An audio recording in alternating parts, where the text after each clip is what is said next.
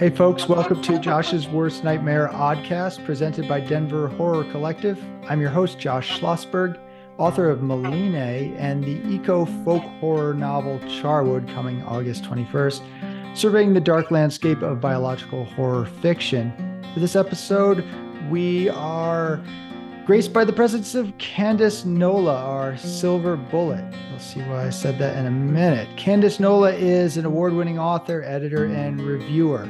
Her books include Breach, Beyond the Breach, Hank Flynn, Bishop and Earth versus the Lava Spiders. She has short stories in the Baker's Dozen anthology, Secondhand Creeps, American Cannibal, and Exactly the Wrong Things.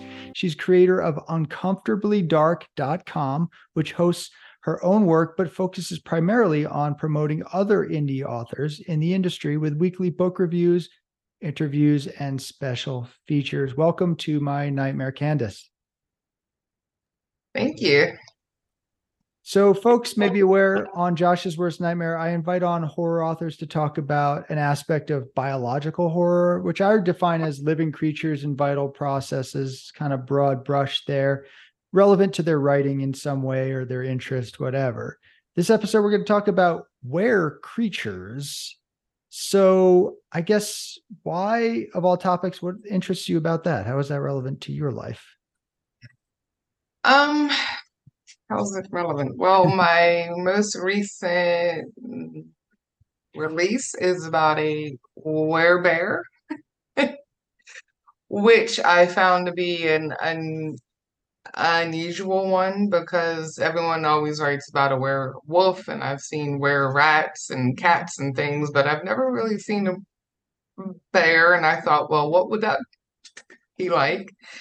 And I also kind of wanted to put my own spin on the transformation part of it and not just as, oh, it's just this instant, like, hit of rage, and all of a sudden they go from man to wolf, and it's just, it doesn't really hurt them, it doesn't really phase them. They're just, instant, and it's like, ah. I was like, but that has to hurt. Like, there has to be like a process, and they have to feel that change. And sure, maybe over time as it happens, they can do it faster, but I would still, like, I still always thought there was some sort of pain involved, and that transformation would be a little bit more like graphic than what it's depicted usually. So I kind of wrote a lot of that into the story. That's But, awesome. I'm really glad that you said that. So there's two things there that I think are really important. So first of all, what story or book is this that you're uh, talking? Bishop, Okay. yeah. Right. That has that really iconic cover for sure. Mm, I haven't read that one, but that looks really great. So first of all, I love that you did a werebear because yeah, one of the things I wanted to mention is it's always werewolves. I have nothing against werewolves. I think werewolves are really cool. yeah. Maybe a werecat. I haven't even heard of the were rat, but I'll take your word for it. But it's almost like it never goes beyond that. And I guess my question maybe would be, why do you think it rarely goes beyond that? What do you think it is about the wolf, mostly the wolf, werewolf or the werecat, that it just stays in that lane? I think mostly because that was the original story. It's about the werewolf, and wolves are quite fantastically large to encounter in real life anyway.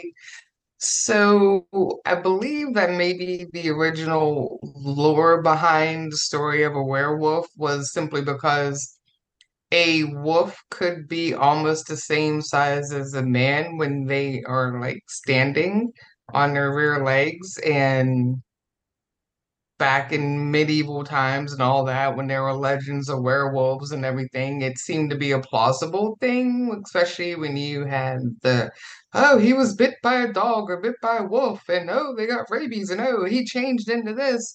I think they just used it as a way to explain away the things they couldn't explain. And a wolf just seemed to be a logical spin into what a human could possibly change into if they were to be an animal. And I think that over time, people just kept trying to expand on the legend of the werewolf rather than looking at other animals out there because potentially if there's an animal that can change like that into a werewolf, why aren't there other animals that could contract whatever it is that's making the wolf change or the person change into an alternate form? Why is it always just a wolf? Right. Well, I think that's a So pretty they good use the bear. explanation. Yeah, that makes sense to me. I hadn't thought about that because it's almost like, well, why not a were mosquito, right? But I guess that gets into the issue that you brought up around transformation. So yeah, something that is similarly sized, I guess would make more sense in terms of a transformation without it getting too fantastical. Yeah. So I think that makes sense. You go back to the earliest werewolf stories, and it's mostly in Europe. It seems Mm, there's a little bit in Asia and Native American skinwalker. I mean, it's a lot of transformation stuff going on there, but not quite a yeah. werewolf. Right. Um, so yeah, it's almost just like they picked one and they just went with it. Let's see here. What I want to talk more about the transformation stuff, but I also don't want to leave the bear topic yet. So maybe let's finish on the more the transformation thing and then go into that. But I mean, I think, yeah, well, wolves, like dogs and cats, right, are the closest affiliated species to humans too. So I Right. wonder if that's got something to do with we domesticated those. We didn't. Right. So Right. So I'm pretty sure that would have a lot to do with it as well. Just because it was something like, oh, well, we could be relatively that size, and they're known to be quite vicious, and wolves do attack humans. And um, I think a lot of like lore and supernatural and magic was used as a way to explain away the things that the the past didn't have a way to explain things.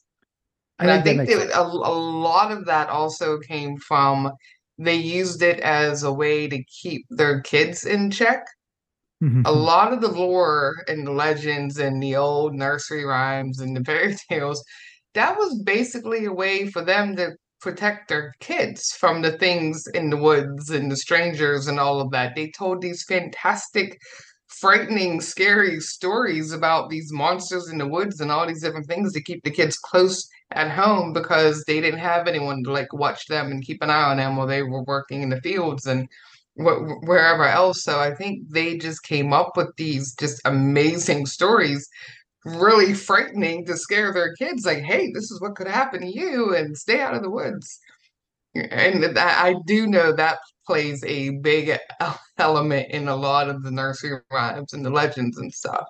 Yeah, So, that would make sense. I mean, in certain areas, I mean, wolves could definitely eat kids. They don't eat oh adults yeah. as much, but cats were pretty much our biggest predator throughout history. In some places, I mean, still in Hmm. India, I mean, Yeah. tigers do still eat people. So I Yep. guess if you tell a kid there's a wolf after you, they're like, "Oh, I like doggies. I like wolves." They're like, "No, it's a wolf man," and that It'll scares eat them. you. Right.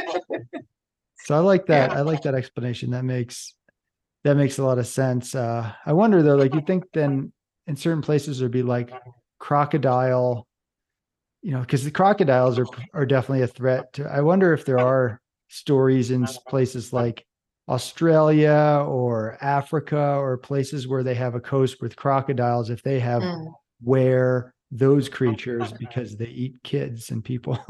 I'm sure. Wouldn't it be a lot like something along the lines of like the swamp man, the swamp thing, and things Yeah. of that? Like, it would be sort of like a reptilian type of man that come from the swamp, and maybe there somewhere in that origin story he was bitten by an alligator or a giant lizard, or and so he's part man, he's part lizard, and all of a sudden you have Swamp Thing. That makes sense. Yeah, but it's definitely less written about, less stories Yeah. told about it. Maybe because reptile is so different. Like Mhm. a mammal, domesticated or not, is closer to human. Right. Their reptiles are already such other, and they're pretty much scary, I guess, enough on their own, right? Like a shark doesn't need embellishment, for No, instance. no. So maybe that's what's going on. But yeah, I like what you said about the transformation stuff. And yeah, so if you talk about it in terms of it's it's where creatures is that perfect intersection between supernatural and biological, because clearly there needs to be a supernatural aspect. We don't really Mhm. tend to do that in nature very much. There's lots of transformation in nature, but rarely that abrupt. I mean, you think about caterpillars to butterflies. Right. That's like a rare thing going on, but Yeah, not but as not that extreme, fast. right? And not as fast. No, for Yeah. sure. So there's magic involved, but then there's physicality. So yeah, that's gonna hurt like hell. Your Mhm. bones and your like everything is changing. Stretching and breaking and moving and growing and expanding, and then your skin becomes this hide, and there's fur, and like your entire facial structure changes, and it, even if it happens instantly, Right. you would think there's an element of pain that they experience every time. Like all of that just happening at once, unexpectedly or not. It's just like, how do you go from human to werewolf and you don't show any of the pain? You don't show any of the actual changing taking place except the usual special effects in the movie where it's man and then there's a bunch of like fur expanding on the arms and then all of a sudden their face expands and like a snout and then all of a sudden it's a wolf. It's like those are really the only couple of elements that you really see. And sure, there's a usual like yell or a snarl or something like that, but it's more often it's in a tone of like, I'm gonna intimidate you and I'm changing to a wolf. It's Right. not a snarl or a yell of pain. Oh my God, this hurts. It's, Right. "Ah, here I am." Right. It's like there's a difference in what that yelling or what that sound is gonna sound like. It's not just gonna be, hold on a minute, let me do this thing and I'll be right back. Right. There's pain involved. Right. And No, they it'd be more never like, really show that. They never talk about that. I think that's a great point. I think that's totally accurate. Yeah, it'd be more like, ah, fuck. Like that's what Yeah. happens. Like, Rather than, oh yeah, I'm ready to crush you. It's like I'd probably be right. lying there for a while just to recover. Like unable to move or stand or like what the hell just happened? Right. Like I've tweaked my back before and it's like, all right, this is gonna take a Right? while for me to get up. Like their literal Yeah. spine is being changed. Crushed and rearranged. Yeah, it's just I've always just found that to be like sure I liked the special effects and the supernatural and the instant, oh man, the wolf and all that's great. But I've always wondered, like in the back of my head, like, but why don't they ever show the more human reaction? Because if you're taking a man and you're changing it into a wolf, wouldn't you still have that little bit of humanity in between that transition? Like, wouldn't you see that pain or that fear, or that anguish, like as they're changing? Right. But they never show that. They never talk about that. They never expand that. It's just I'm amazing and I'm a jacked up wolf now, ready to go. And it's like, oh, okay, great, but didn't that hurt? Yeah. Well, I guess because they're trying to make it extra scary and then showing Yeah. any weakness by that animal. But I think that's a more three-dimensional character is somebody who Yeah. actually has the werewolf is yeah, sad and hurting and There's some vulnerable. pain in there. Like I can't even imagine. Like that would be an awful existence. And no matter which part of the lore like you cling to, whether it's every night on the full moon or every month on the full moon, they change and they have to live this life like that night or that week. Or if they change when they get overcome by a certain rage or a certain like bloodlust, whatever version of that you cling to, could you imagine that being your existence? Oh, Knowing that if you get mad, you're gonna change into this thing, or every time it's a full moon, like, oh shit, like someone chained me to my bed because here I am. It's just that would have to be miserable. yeah.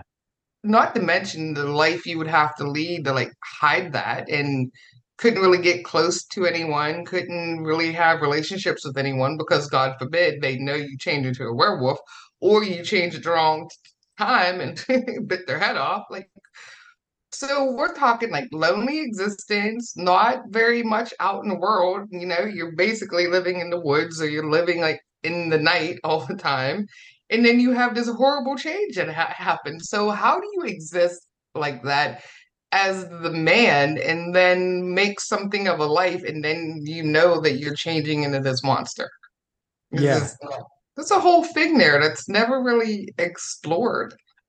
No, I think you're totally right. Yeah. And just, Fascinates me. yeah, well, I think those are areas that should be explored more. And the psychological trauma, I mean, you're shifting into almost, if the mind changes, I think in most cases with werewolves are not like human lucid. So it's like you're shifting almost into a state of temporary dementia, where that must be upsetting too. Right. I don't know. I just think that there's so much more we could do with the actual transformation in that part of the actual story. I think Sure, the so. werewolf angle is great, or the were whatever it is, and there's a ton you can do it with with that, but why not bring that other element in as well and talk a little bit about the human experience of that change, not just the physical change you go through, but the complete change of your life, the emotional change, and how you would have to structure your entire life just to accept that you now are this creature. What do you do? Do you just jump off a bridge and be like, okay, well, I can't handle this and I don't know what to do, and what am I supposed to do with this? Or do you find a way to embrace it, still have somewhat of a life of your own, and embrace the fact that, okay, I can be this, I can help the world in some way by using this, and this is how I get past it for me as the man or as the woman, or Mm. I just think there's a whole wealth of things there that people never try to expand on, which is why Yeah. I used it. Yeah. Well, I think that is bringing some more of the biological aspect, the biological horror aspect into the werewolf thing rather than just Mm, like a magic show and it's poof, right, alakazam, and you're a new thing. So right. I like the shape shifting, just what that would even look like. Like, what are the parts of the body that are changing, the tissues moving, the nerves. Mm, There's a lot to that. And yeah, it always seems to be that they're upset. Oh, I'm going to go out there and kill somebody. That will suck, which of course it does. But I think I'd be more it worried about, does, man, this but is going to hurt. This is going to hurt me. right. Like, son of a bitch. I I gotta don't do want, this first. Yeah, I would. Like, how do you get used to that?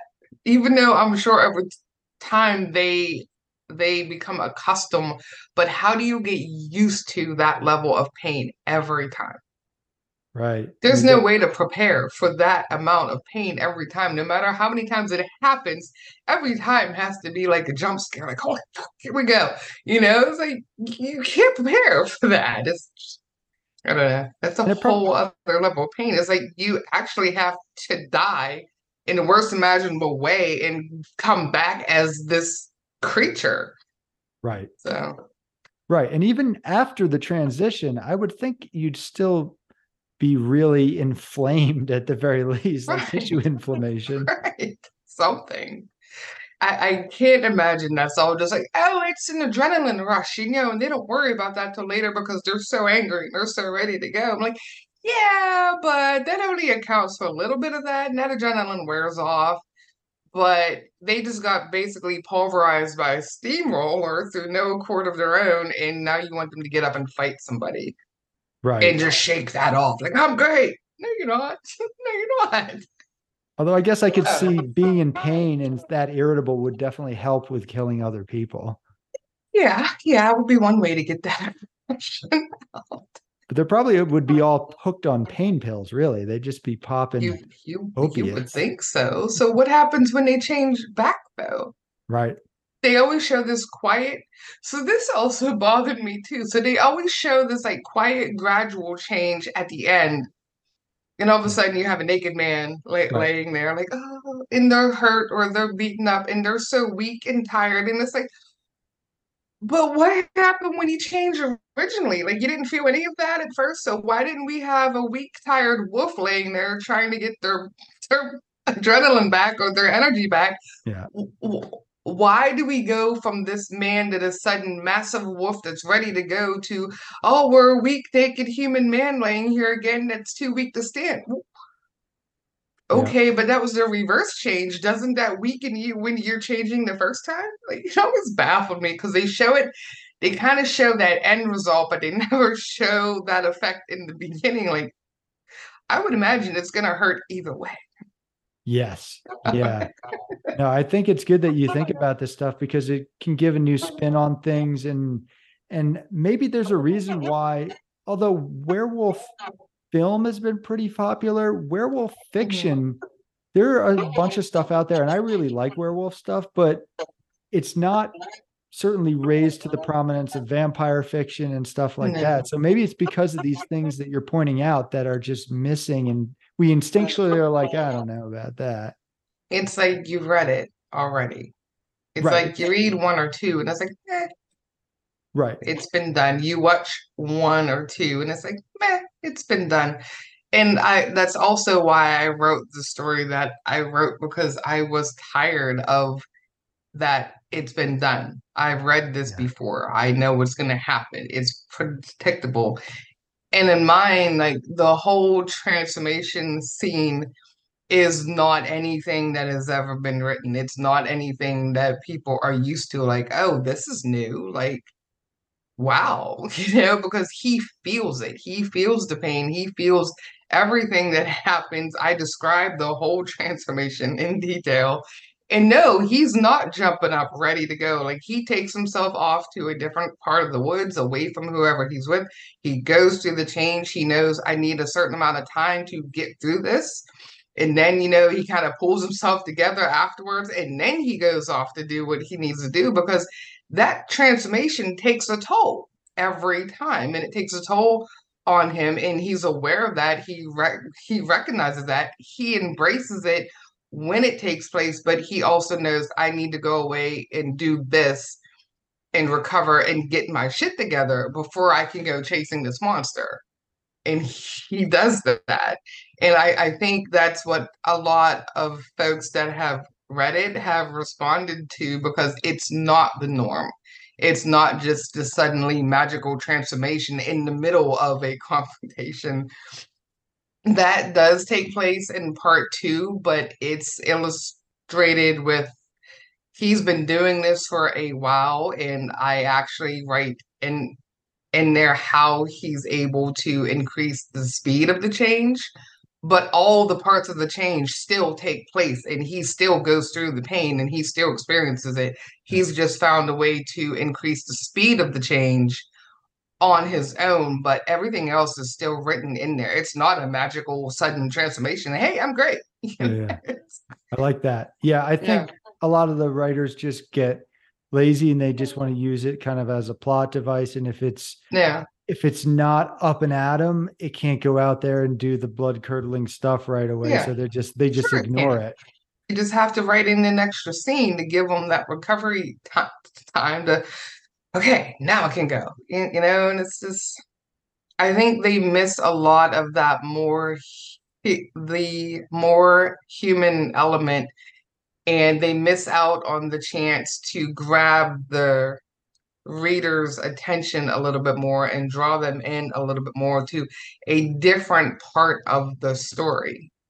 Like, make this monster more relatable, make him feel, make him go through the pain. Let us know what's going on in his head. It's not just, I'm this horrible monster guy and I don't care for human life at all or my own. Yes, he does. No Right. one said today, no one has ever raised their hand and be like, I want to be a werewolf. This is awesome. No. Could you imagine that? No one volunteered. It's a curse. And that's why it's seen as a curse because of the pain and everything, but they never actually depict the man being cursed. Like they never depict like how he feels about the curse. It's just I am this thing and this is it. Yeah. Yeah. No, for sure. You gave me an idea for a short story that people who are listening, if you want to steal it and write it before me, fine.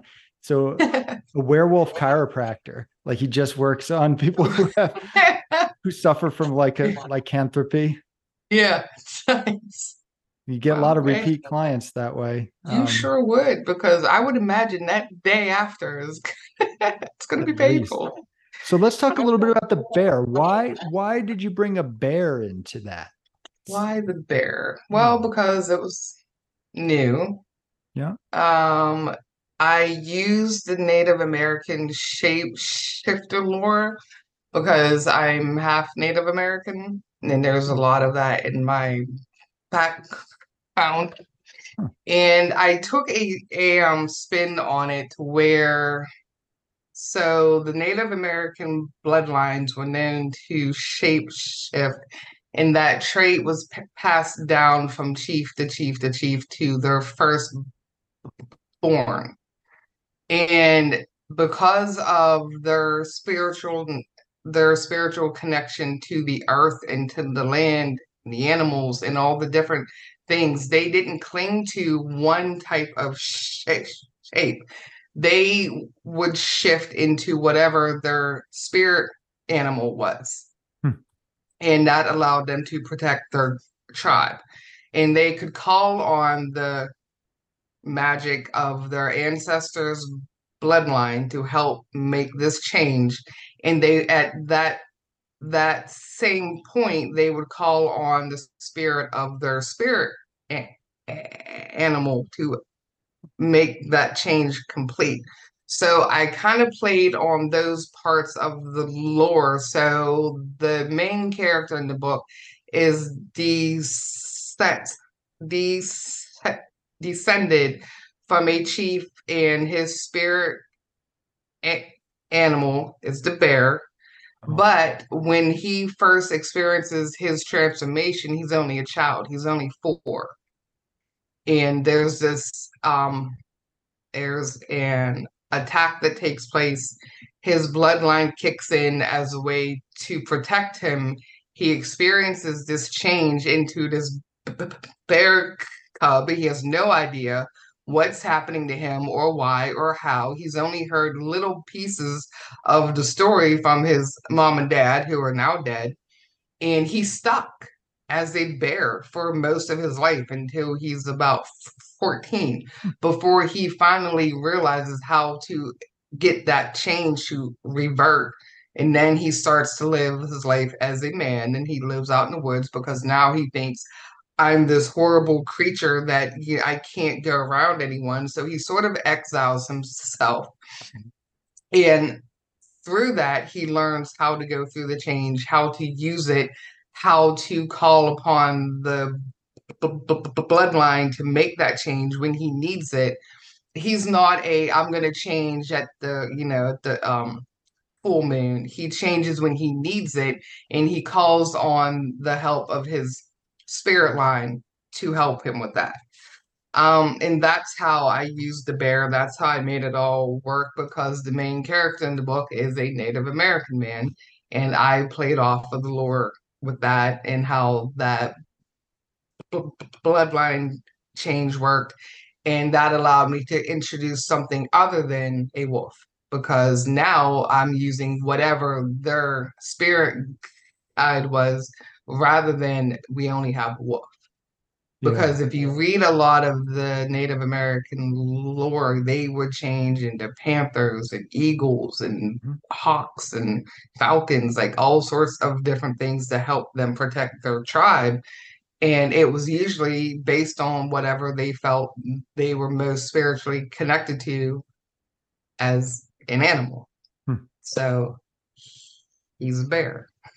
Cool. Well, I have to say, bears are more frightening than wolves are. I mean, Yeah. statistically speaking, physically speaking, everything about it. So, yeah, I would say a werebear would scare the shit out of me a lot more even than a werewolf. I mean, I guess they would Yeah. all tear me apart, but having knowledge of bear stuff and then knowing how important that is to certain tribes as well. I mean, Mm, in this part of the country, particular where I live, Colorado and everything west, the mm, grizzly bear was much revered by the tribes, right. and not just feared, but revered. This Right. sacred creature, and so that's really cool that you touch into all that. Yeah. And he's not your usual. Like he can actually spend months and years in the shape of a grizzly.